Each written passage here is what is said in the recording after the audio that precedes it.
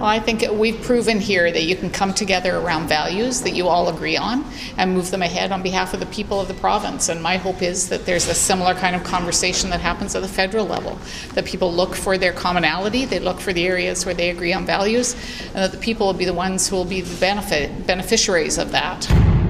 This is Vancouver Province columnist Mike Smith. And I'm Vancouver Sun columnist Rob Shaw. It's time to go in the House and go inside BC politics.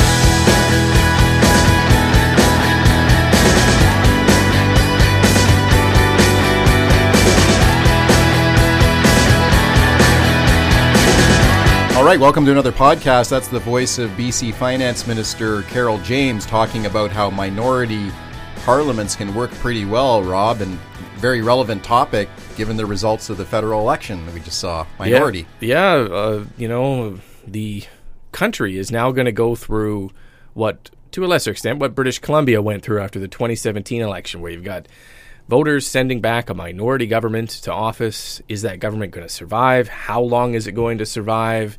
How do things get passed in the parliament?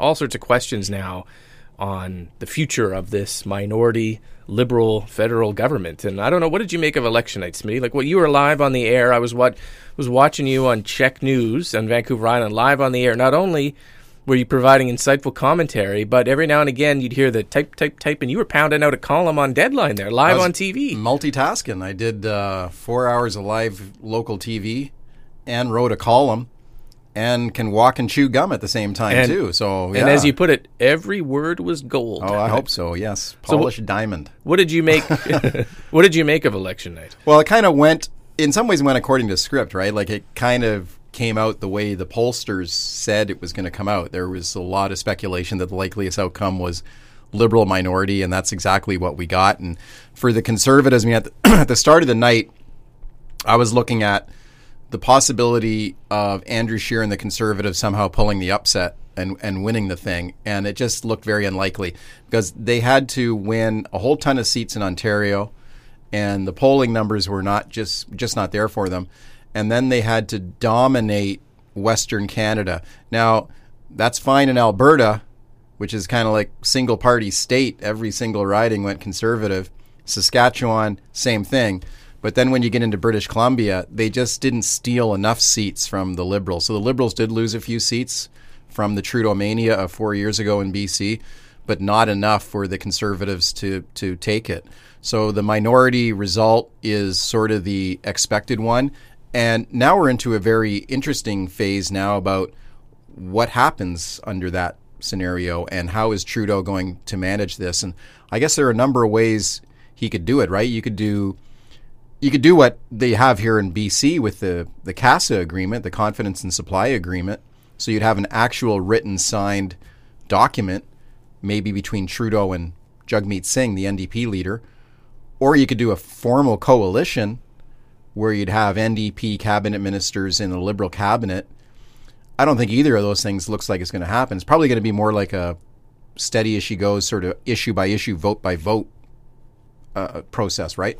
Yeah, I think it seems to be the easiest path for Prime Minister Justin Trudeau to just simply go vote to vote, issue to issue, budget to budget, and try to cobble together support from the NDP or the Bloc or somebody else to keep the government alive, because he's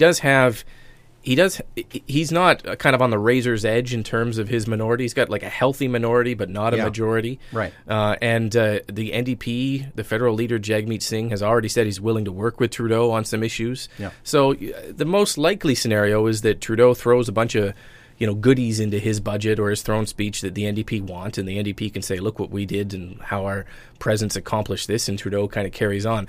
For people, I guess, need to remember that governments don't fall on every vote. So that's right. If the Trudeau government decides to bring in the, Justin Trudeau is awesome bill later in this year and it fails, that's fine. The government still survives. The governments only fall on what are called confidence votes, so the budget, throne speech, or bills that it designates as matters of confidence, and it can lose votes in the House and still survive. So what it's going to count on is NDP or other support on key moments in time, and then the rest of the time it could be a free-for-all where the Trudeau agenda fails and succeeds and doesn't win over here but kind of loses over there, and that could make for a very interesting parliament where in the way that we usually have majority governments, it's like that party wins every vote every time on every issue.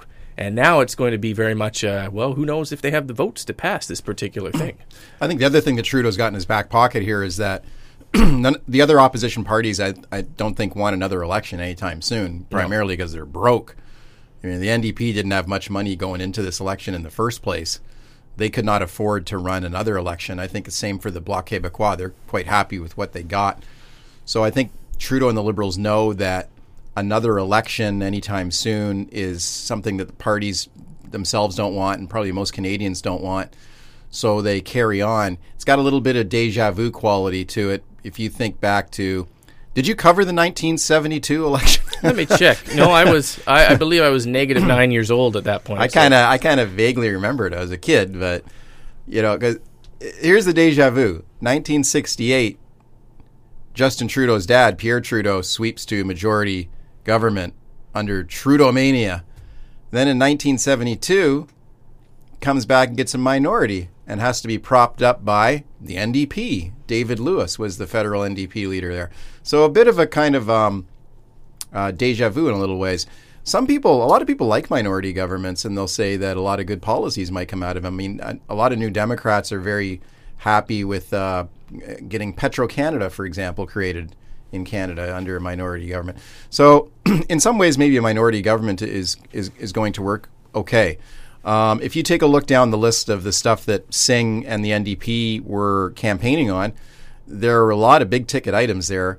They wanted $10 billion to be spent on National Pharmacare program, $17 billion on social housing. These are big ticket items. Now, could we see some of these items show up in a Liberal budget and the deficits get even bigger if they've got to spend a lot of money here to keep the NDP happy? The other interesting one is the Trans Mountain Pipeline. And during the election campaign, Jagmeet Singh was asked specifically, if we get a minority situation and you hold the balance of power, are you going to tell Trudeau that you got to kill that pipeline? And he said he didn't really want to, he kind of wisely avoided a specific answer, but he did say we're still firmly opposed to that pipeline and we will never change our position on it. So that leaves open the possibility of what happens to the pipeline. Now, one thing to keep remember, though, if there is any kind of vote that's required around this pipeline, Trudeau can count on the Conservatives to vote for the pipeline too, right? Yeah, then that would just kind of push that thing through. I don't see any scenario where that pipeline is scrapped under this minority government. And you sort of heard BC Environment Minister George Heyman. He was asked that question this week, and he said the same thing. I don't think anything changes on the TMX pipeline. And this is one of those scenarios, much like we saw provincially when the New Democrats and Greens got together and the New Democrats decided to play hardball on the issue of liquefied natural gas, which they really wanted to promote, or even Site C or some other issues. You have an ability as the governing partner in this kind of partnership to stare across your opponents at the table and call their bluff. And I think Trudeau is going to have actually a lot more power in this cooperative deal with the New Democrats if he forms one, because the New Democrats, like you mentioned, are broke. And they lost half their seats in this last election. And they are in no position to go back to the polls. And they simply don't have the leverage to force Trudeau to abandon the Trans Mountain Pipeline. And so you will see, I think, Trudeau check his platform and look for issues that match the New Democrat platform on maybe childcare, housing, or something like that, and then try to execute a win-win scenario, a double win, 2 W's in the win column, to use the sports metaphor, right? So it's the Liberals can say, we achieved this, but also the New Democrats got that, and we've done a big check mark on the housing box or something like that. But so there are scenarios where British Columbia actually benefits from that. On the issue of childcare, we've heard Finance Minister Carol James come out and say, look, I mean, if the federal New Democrats get a big influence in this government, maybe our $10 a day childcare plan, which is hugely expensive for BC and is a distant dream at this point, like a 10-year dream to get to what was supposed to be almost an immediate election promise. Maybe that federal money starts flowing and British Columbia can get to $10 a day childcare a lot faster. So there's some opportunities here for British Columbia to reap the benefits of the cash, the dump truck pulling up to the old Parliament buildings in Ottawa and dumping cash on the front lawn to get this government going. Especially when the guy holding the balance of power is a BC MP, right? I mean, Jagmeet Singh is a Burnaby MP. So maybe that translates into the infrastructure money that people want to see for public transit projects in Metro Vancouver, for example. Surrey SkyTrain, Broadway SkyTrain, maybe even the feds open up some money for the Massey Tunnel replacement project, which BC would love to see as well. Yeah, and I agree with you on the pipeline. I don't think there is, I guess, some hope among environmentalists or opponents of the pipeline. Oh boy, maybe this kills the pipeline. I don't think that'll happen, but the NDP will be looking for some kind of win, and maybe it is probably likely an increased spending on healthcare, infrastructure, childcare, that kind of thing. If you look at the other potential dance partner out there with the Bloc Québécois and the stuff that they wanted, one of the things that they wanted was the federal government to stay away from Bill 21, their secularism law, very controversial in most of the country but popular in Quebec. Trudeau was the only federal leader during the campaign who had said that he might be willing. He was couched it a little bit, but he said the federal government might have to wade into this Bill 21 fight in Quebec. I don't think that'll happen now, because I don't think he wants to anger the Bloc Québécois. The Bloc also wanted control of income taxes in Quebec and immigration and strengthened French language laws. So you might see that kind of stuff happen in Quebec as well. So maybe Trudeau is not in as weakened a position as he might appear. Maybe the guy who's the weakest of all is the guy who got the most votes on election night, Andrew Scheer, the federal Conservative leader. I think his job might be under threat. Yeah, there's really no one except for the Bloc Québécois who can say that they're particularly happy with the election results. The federal Liberals lost seats. The federal Conservatives won seats but failed to win a majority, which was clearly their goal. Yep. The federal Greens, we haven't even talked about yet. Nope. The Green breakthrough that has been discussed for some time now, the idea of a whole bunch of seats for the Greens, or at least more than 2 seats, which they currently had, that failed to materialize, even though they did pick up one more seat in the Atlantic provinces. 3 seats, I don't think really was what the Greens were hoping for. No. And you sort of have basically kind of a lose-lose-lose scenario all around. Trudeau this was an interesting fact set out in the news on election night. He is he's now the dubious distinction of being the prime minister who was reelected with the lowest share of the popular vote in Canadian history. Ever. So but as you just pointed out, even with that being true, he still has a little bit more power than it might look like on paper because his allies are all so weakened. And Andrew Scheer, the Conservative leader, the knives are already out for him. And you see stories beginning to emerge where the party is wondering, should we get rid of this guy? Does he have the sizzle for the next election? Should we start a leadership race? And it'll be tough for him to hang on to his job in the coming months, because there'll be a bunch of people armchair quarterbacking his performance in the election. Why did the Conservatives, not get to that majority? How did they not take advantage of a Justin Trudeau who during the campaign got caught with blackface photos and was an international disgrace for the news for several days in the news cycle? All the news outlets picked up this Justin Trudeau blackface story. He had to apologize. It looked like his campaign was over, and somehow the Conservatives weren't able to translate that into a majority victory. And the blackface stuff was only one of the problems that Trudeau had. I mean, if you go back to some of the other problems, go back to the conflict of interest files, his illegal vacations with the Aga Khan, right. The payoff to Omar Khadr angered a lot of Canadians.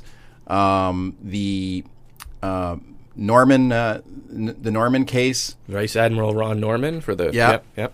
You had that one. The SNC-Lavalin scandal, of course. You had the allegation of 8-year-old allegations that Trudeau had groped a young female reporter years ago that I mean, if you can't beat the guy with all that, I don't think Scheer can beat him under any circumstances. I mean, you had him right where you wanted him. Yeah. I mean, this is a guy who's been a popular figure politically and a bit of an international rock star and has got a lot of charisma. Everybody knows that. But he took a lot of damage. And if you can't beat him under those circumstances, I'm not sure there are any that you can. So Andrew Scheer, the federal Conservative leader, did a news conference this week where he said, I'm not going anywhere. I'm hanging in here and I'm going to continue to lead this party. And I think maybe probably Trudeau and the Liberals were like, good. We don't want you to go anywhere. But I think there will be pressure on him to step down. Maybe like a Peter MacKay, might be a better Conservative leader. Brad Wall's name comes up. There are some other names that come up as well. Peter MacKay's name even came up during the election. There was, right in the middle of the election campaign, there was a story that there was a little working group there already scheming to get MacKay in there. Kind of reminded me of, do you remember the provincial election where everyone thought Christy Clark was going to lose? Right. Back in 2013. Was it the 905? 801 Club. 801 Club. The 801 Club. Right. Because people were going around wearing these buttons that said 801. And everyone was like, what are these mysterious 801 buttons? Well, 801 standed for 1 minute after 8 p.m. on election night when Christy Clark loses. That's when the knives come out and they're going to sack her and bring in a new leader at 8:01 p.m. So that's what the 801 Club was. And of course it, never came true because she pulled off the big upset and won big.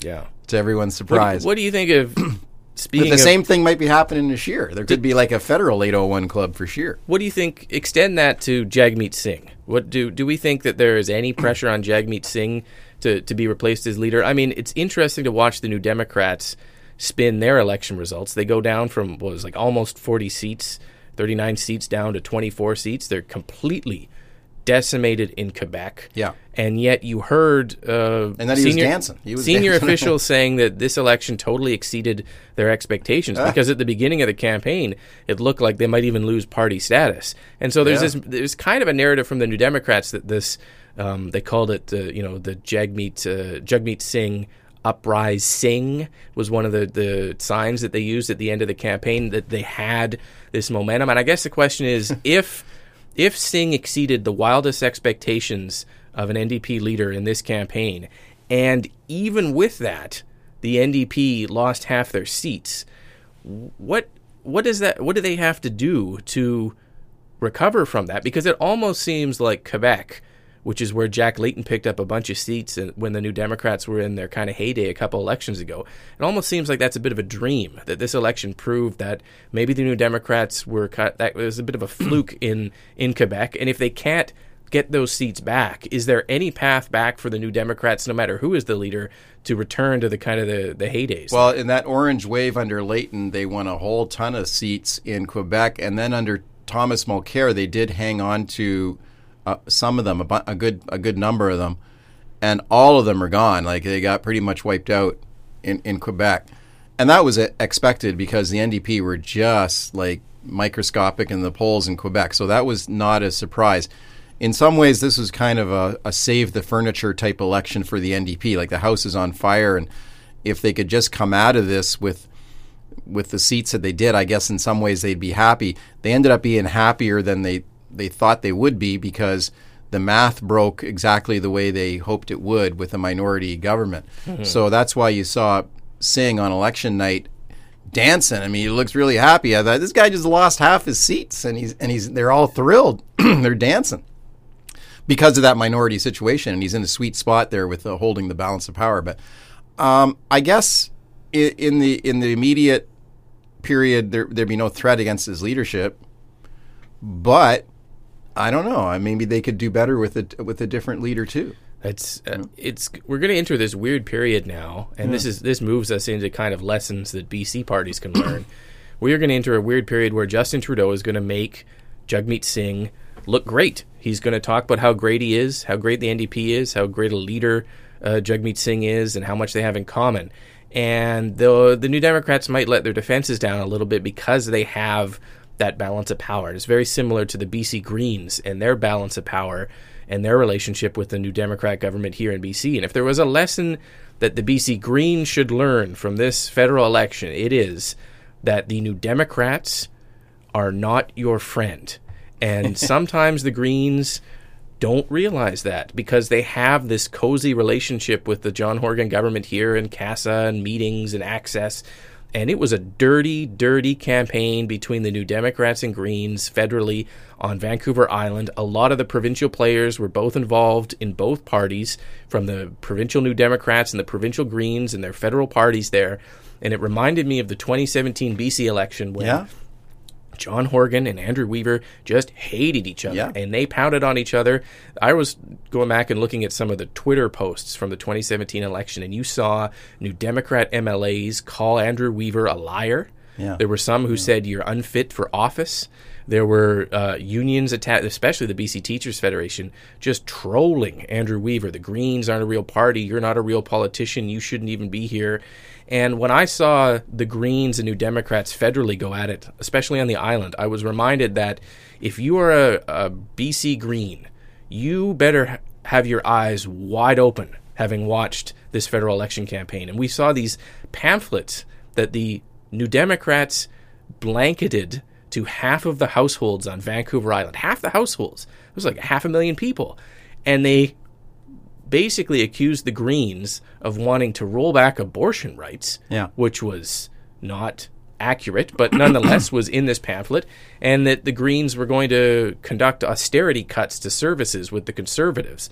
And Green leader Elizabeth May was just appalled. She said the New Democrats should be ashamed, dirty smear tactics. I wondered going into the election whether this kind of massively negative strategy was going to work for the New Democrats. But it seemed to, because they held all their seats on Vancouver Island. And I guess the New Democrats learned in the 2013 provincial election in BC, you can't run a positive campaign. You're gonna be negative, you better be all in on negative. And they were all in on negative to the Greens, and I wonder what the implications of that will be for the provincial relationship. Well, it's kind of like welcome to the world of modern politics. It's going to be nasty and it's going to be negative. But your friends are your enemies. Your friends are your greatest enemies in modern politics. The people who you support or support you or prop you up are actually the ones that want to run you over with their car and then back up over you till you stop moving, right? Because the New Democrats want to eliminate the Greens from the face of the planet Earth, and the Greens sometimes forget that. Yeah, well, there's kind of a friendship of convenience here right now between John Horgan and Andrew Weaver, now that they've gotten into this minority government agreement. But it's kind of like the old cartoon with the coyote and the sheepdog when they're friends they might be friends after work, but then once the bell rings, they're at each other tooth and nail. And that's what it'll be like in an election campaign, I think, in BC in a couple of years from now. They'll be fighting just as hard as well. It was nasty here federally between the Green Party and the NDP on the island for sure. And Elizabeth May was certainly very angry about it, as you said. But I also felt that May was a little bit naive, and that some of her complaining, which she just never stopped complaining about the NDP, I thought it was a little sour grapes, because a lot of the problems were of her own making. The reason that the NDP were able to go after her on this abortion rights issue is because she blundered into it herself in a media interview with the CBC, where she was asked about, Elizabeth May is a devout Christian, and she was asked about abortion rights. She said, well, my own personal opinion is, as a matter of government policy, is pro-choice. A woman should have the right to safe abortion. And then she was asked, well, what if one of your Green MPs moves a private member's bill to legalize abortion or something? And her answer was, well, there's nothing really I can do that. We'd try to dissuade them, but I'm the leader of a party, and we have to have free votes, and I'm not going to tell MPs what to do. And then she kind of the party spent a couple of days walking that back. So she opened herself up to it. All right. And, sorry. I mean, I know you're angry about it, but you blundered into it yourself. I mean, I thought Elizabeth May ran a bad campaign in this election. She felt overstretched, like that party was not ready to run a national campaign. It hadn't properly vetted its candidates. It kept blundering into situations where people were resigning and jumping ship and getting caught with horrible histories of comments that then reflected poorly on Elizabeth May. And you're right, she ended up, I don't think it was a great campaign for her either. But at the same time, New Democrats have found a way to politically weaponize the issue of abortion, and they use it here provincially as well, where they go after the BC Liberals, because there's a couple caucus members who are not in favor of abortion. They're very religious, and when they speak their mind, the New Democrats take that issue and they basically say the entire BC Liberal caucus wants to get rid of a woman's right to choose, and it is more of a rallying cry to the New Democrat base than anything else. Right. That it is an issue that hits on their deepest social justice instincts and human rights and women's rights, and the base coalesces together in a very kind of angry uprising. And I think that's why they made that an issue on the island, is because it rallied New Democrats back to the New Democrats and away from the Greens. That's said, just reality. Come back to us, and you know where we stand. You don't know where the Greens stand, but you know where we stand. But it is the fact that we spent so much time talking about that issue in the election campaign when there are so many other issues that it was a out of left field issue. I thought that really damaged Elizabeth May and the Greens on the island, and they failed to pick up any seats here, even though they were close races. What's going on back at the provincial rock pile here?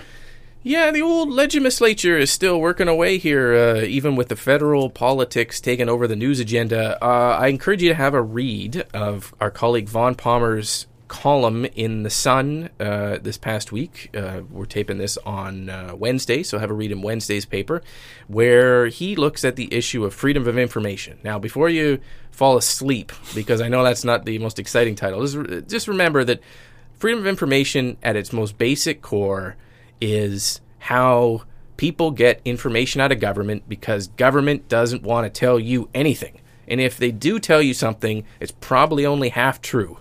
So FOI is supposed to be this way that you can get access to the real truth, and the documents here has never worked in my time here, maybe your time here either, Smitty. It's just a kind of broken process. But anyways, the New Democrats, for many years in opposition, they just lit their hair on fire about FOI. It's too many fees, takes too long, the Liberal government is hiding everything, and they're shredding their notes, and they're keeping notes on Post-it notes, and they're triple deleting them. And we the New Democrats, are going to come in here and fix this system and make it transparent and accountable. And Vaughn wrote a column where the New Democrat government continues to be plagued by just boneheaded moves on FOI. We have already seen the former minister, Ginny Sims, get caught using her personal email address. Yeah. We have seen the Premier's office under John Horgan get caught deleting emails they shouldn't have that had to be recovered. Now we have an example that came up in the House in the last few weeks of the Chief of Staff, Jeff Meggs. There's a record here that the Liberals obtained where there's some emails inside the Premier's office, and one person says, hey, I'm hoping that we can gather all the notes from Jeff's call yesterday. It's really important we have them recorded for future reference. And the Liberals get a hand on this email from 2017, and they say, okay, well, let's get these really important let's get these notes. There's something good in there. Yeah. So they file an FOI, and the New Democrats come back and say, yeah, there's no records for that. What notes? Those got deleted. And then they say, well, okay, so can we see his notebook? Like, even if the records got deleted, the emails got deleted, what about his original notebook that he took these records on? And that request comes back with, there's none of that either. And so the New Democrats were on kind of the defensive about this, and Premier John Horgan stood up in the House. And I have a clip here. Let's play this clip. This is Mary Polak asking a question about the issue of where are these super important notes, and John Horgan kind of trying to offer his explanation for it. So if he won't release the documents, can he give us a reason why these should be seen as transitory, when in fact his staff have said that they were important and should be kept for the record? Premier. Thank you, Honourable Speaker. Staff didn't say they were important, should be kept for the record. The notes were important at the time of the telephone conversation, 19 months earlier, Honourable Speaker.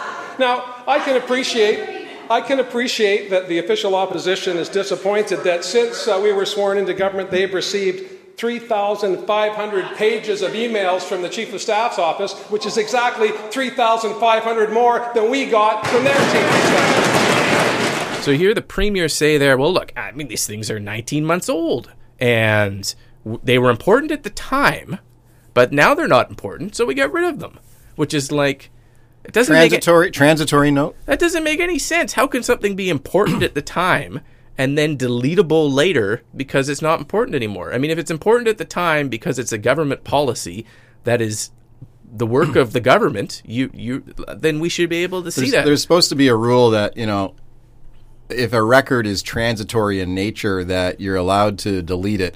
So an example of that would be, one bureaucrat sends an email to another one saying, hey, how about lunch today? Right. And the other one says, sure, meet you at 12 o'clock. Well, you're allowed to erase that stuff because it's transitory, right? But you wonder how widely that is interpreted by people saying, like, oh, that's transitory. Sure, we can just delete it. Yeah. Well, that seems to be the out that they're using here. So anyways, Vaughn's got a really interesting column. There's a bunch of other stuff going on there which is amazing to me, where the New Democrats, we talked about Ginny Sims having to resign because she's under police investigation. Her replacement in her ministry, Selena Robinson, the housing minister, stood up in the House and was asked some of these FOI questions because it's now her file. And she said, hey, you know what? It's costing us $23 million to have to handle these FOIs for the opposition. That's money we could be spending on housing, child care. And this argument suddenly appeared from the New Democrats after years of complaining that FOI didn't work. Now they're in government and they're saying, it costs what to be transparent and accountable? Are you kidding me? And they don't suddenly want to do it anymore. And there are moments when you're covering this place where you just kind of shake your head because you've been sitting here listening to a party talk about one thing for years. And then everyone switches roles and they just start speaking the other people's notes. And for the New Democrats now, it seems like FOI is inconvenient. It's expensive. It takes too long. You heard Selena Robinson in the House this week saying, do you know that we have to not only search for emails, but then we have to print them and scan them? Do you know how long that takes? Yeah. I said, well, of course, because you used to do this in opposition, right? This is how you got information. It's one of those situations that it's like the movie Groundhog Day where, things are just repeating themselves over and over again. Ugh. It's just that the party names just get flipped around the other way. Because I'll tell you, it's like deja vu when you listen to this stuff. Sometimes I swear like I'm in a time loop sometimes when I listen to this because oh man, I've been here before. This is weird. It's creepy. But because I've done this story before 10 years ago. But it's just with the parties switched around. The NDP did the same. Yet the Liberals did the same thing when they were in government. The frustrating part is no one acknowledges that because this place is so weird that you can go up to people and look them in the face as eye to eye as human beings and say, you used to argue the same thing. You used to argue the opposite position, and they'll stare at you with this blank look, and they'll blink, and you will start to feel like you are the crazy one. You're the crazy one in the asylum because you're like, well, but I was there. I swear that I was there, and I heard you. But everyone in politics is so good at, for lack of a better term, and this isn't entirely fair, so good at lying to your face that they can pretend they never did and said things now because they're in a different position. Anyways, to me, it's every now and again we get these little examples where you're just like, oh, LNG was another example of how everybody switched positions. The Democrats are suddenly in favor of it, and you just kind of go, oh my God. So it's an interesting column by Vaughn. Have a read of it. Have a read of Mike's election coverage as well, which he wrote live on the TV, which I thought was pretty impressive. Multitasker, and keep up with both of us in the province and the Sun. Make sure you subscribe to the podcast on Apple Podcasts, Google Stitcher, Google Play, or Stitcher, I don't know, all the other formats, and follow us on Twitter. And we'll be back with more next week. See you next week.